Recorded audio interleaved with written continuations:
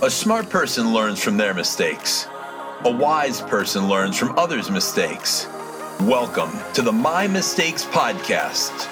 We cover the lessons learned from the mistakes we've made in business so you won't do the same. I'm Chris Chanchuli. Everything happens for a reason, but sometimes that reason is you're being stupid and you're making bad decisions.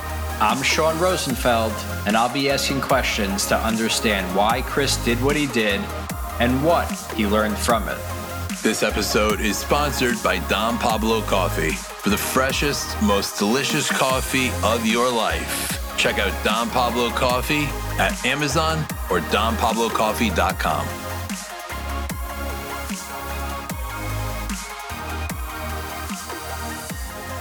To pick up where we left off last time, I was now entering into what would be a personal training studio after leaving the gym. It was myself and two other trainers and not nearly as many clients as I thought were going to be coming from the other trainers. Most of my clients came, I believe it was 2 or 3 maybe, finished up the packages that they had with me and did not return to this personal training studio. So here's how that deal worked. A couple episodes ago, I talked about how they opened this one-on-one studio 2 blocks away from where the gym was located. And when I reached out, apparently I knew these 2 guys. One of them was in his early 20s. The other guy was probably in his mid 40s. And they had left a gym that was the same owner of the gym that I left, just a different location. And they had opened up this studio, and it was 1 floor.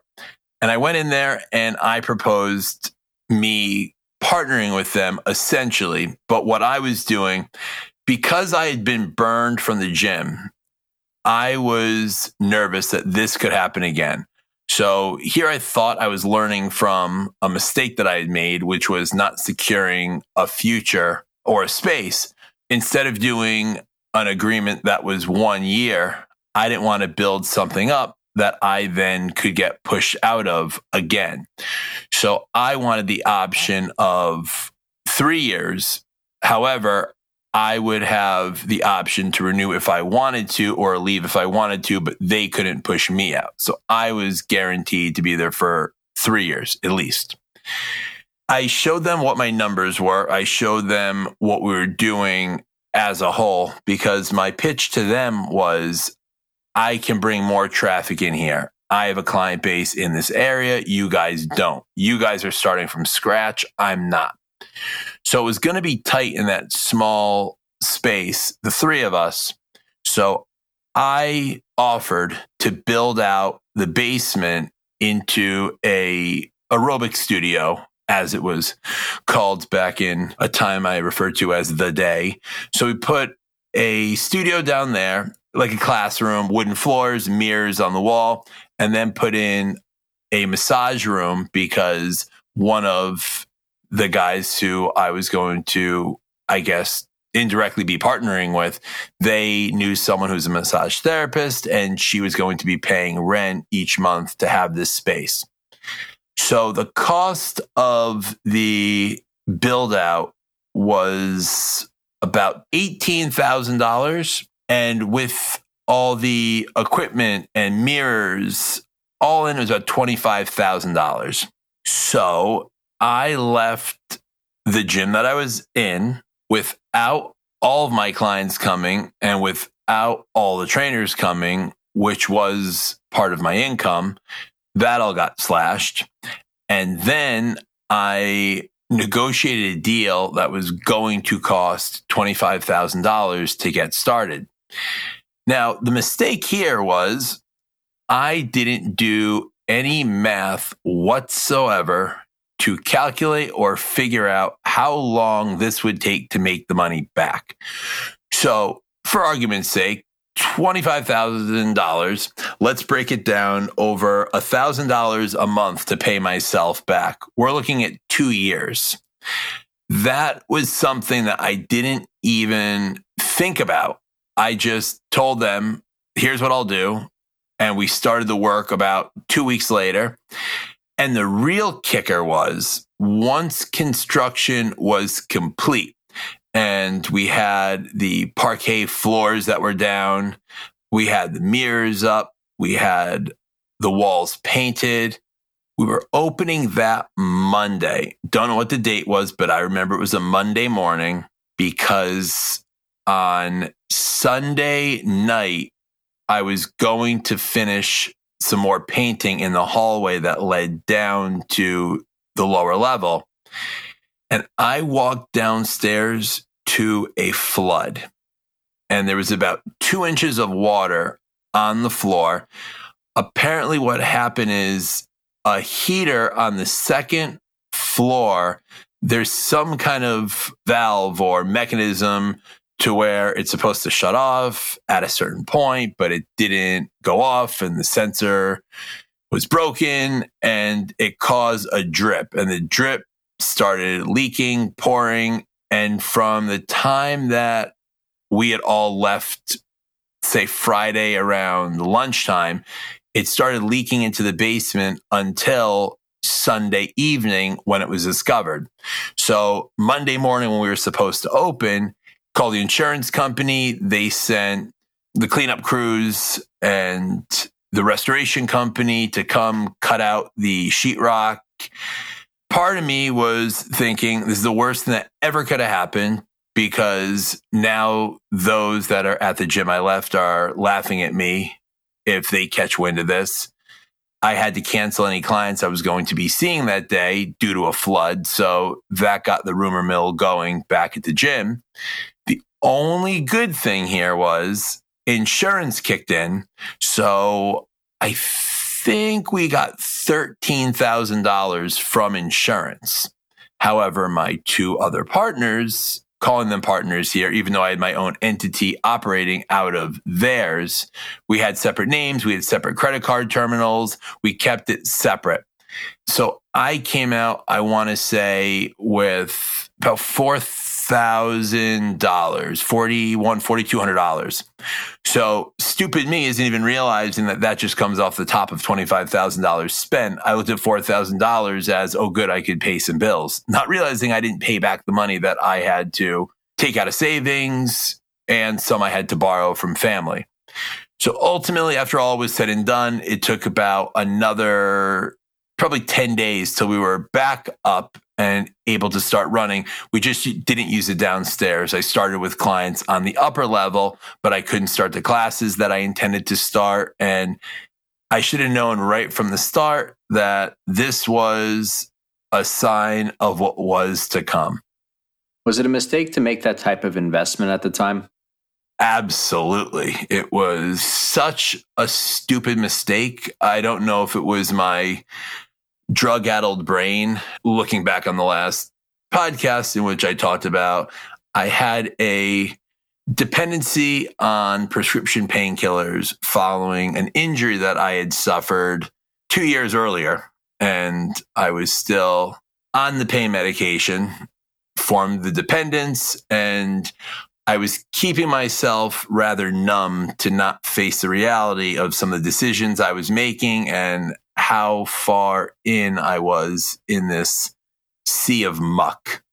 So you left the previous gym, lower income, less clients. You negotiated a deal that was going to cost you more. What would you have done differently? There isn't one thing. The entire path that I was on was a destructive path. That whole phase of my life from, I would say, 2007 until 2008, it was probably a solid year. Everything just kept getting worse. And it was no one's fault but my own, because this first decision of leaving the gym in the fashion that I had, it was sneaky. So right off the bat, I was doing something that I knew wasn't right and I didn't feel good about.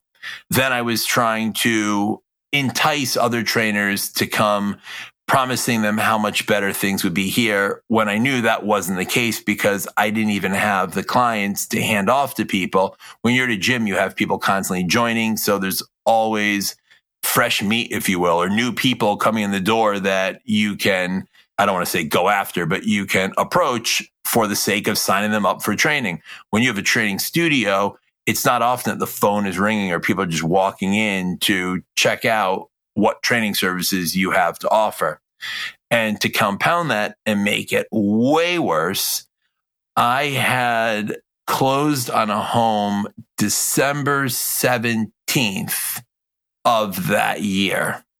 So in 2007, I was living in a new house with a mortgage, an adjustable mortgage. So I was paying a ridiculous amount of money for my house on top of 2 cars, on top of a monthly rent for this training studio with less clients, and I wasn't making any money whatsoever because any money that was coming in from clients was going back out to pay back what I borrowed from the $25,000. And also I had to pay the trainers. And I had one trainer who was getting a small salary from me at the previous gym, helping me out with contacting clients. And I didn't want to take that away from him. So I was still paying him somewhere around $150 a week.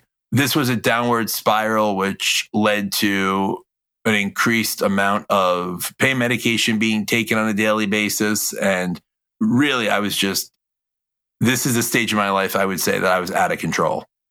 Doesn't seem like you were making the best financial decisions. Did you have any financial background or help with finances, in your earlier ages? Sean, I have trouble using a calculator.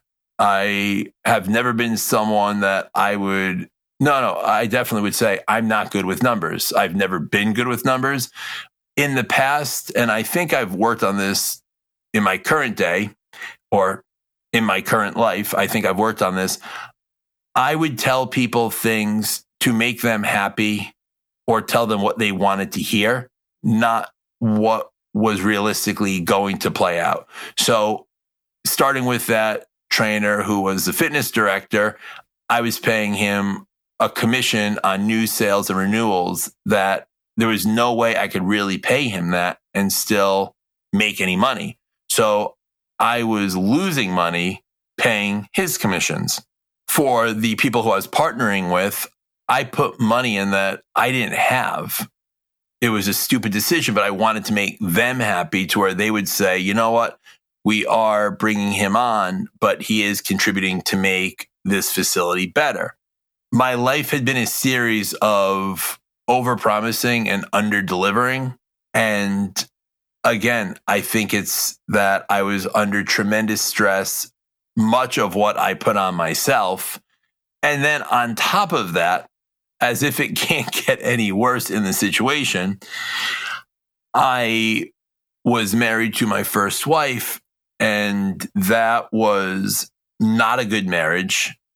It was filled with a lot of lies and distrust. And when you're trying to worry about your relationship that is only, at that time, we were married for about a year and a half, between a year and a half and 2 years. So worrying about income, worrying about how the bills are going to get paid, worrying about how I'm going to pay back money borrowed for the expansion of this second level of the club, and watching a marriage fall apart in front of me. This is all what contributed to my drug addiction spiraling out of control. And looking back, I'm just so incredibly grateful to still be alive today.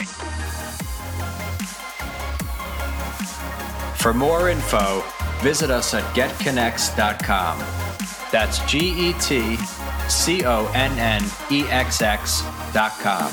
On Instagram at Connex_ or on Facebook at Connex, INC. Thank you to our sponsor, Don Pablo. For the highest quality coffee at the best price delivered straight to your doorstep, find Don Pablo Coffee on Amazon or order direct from donpablocoffee.com.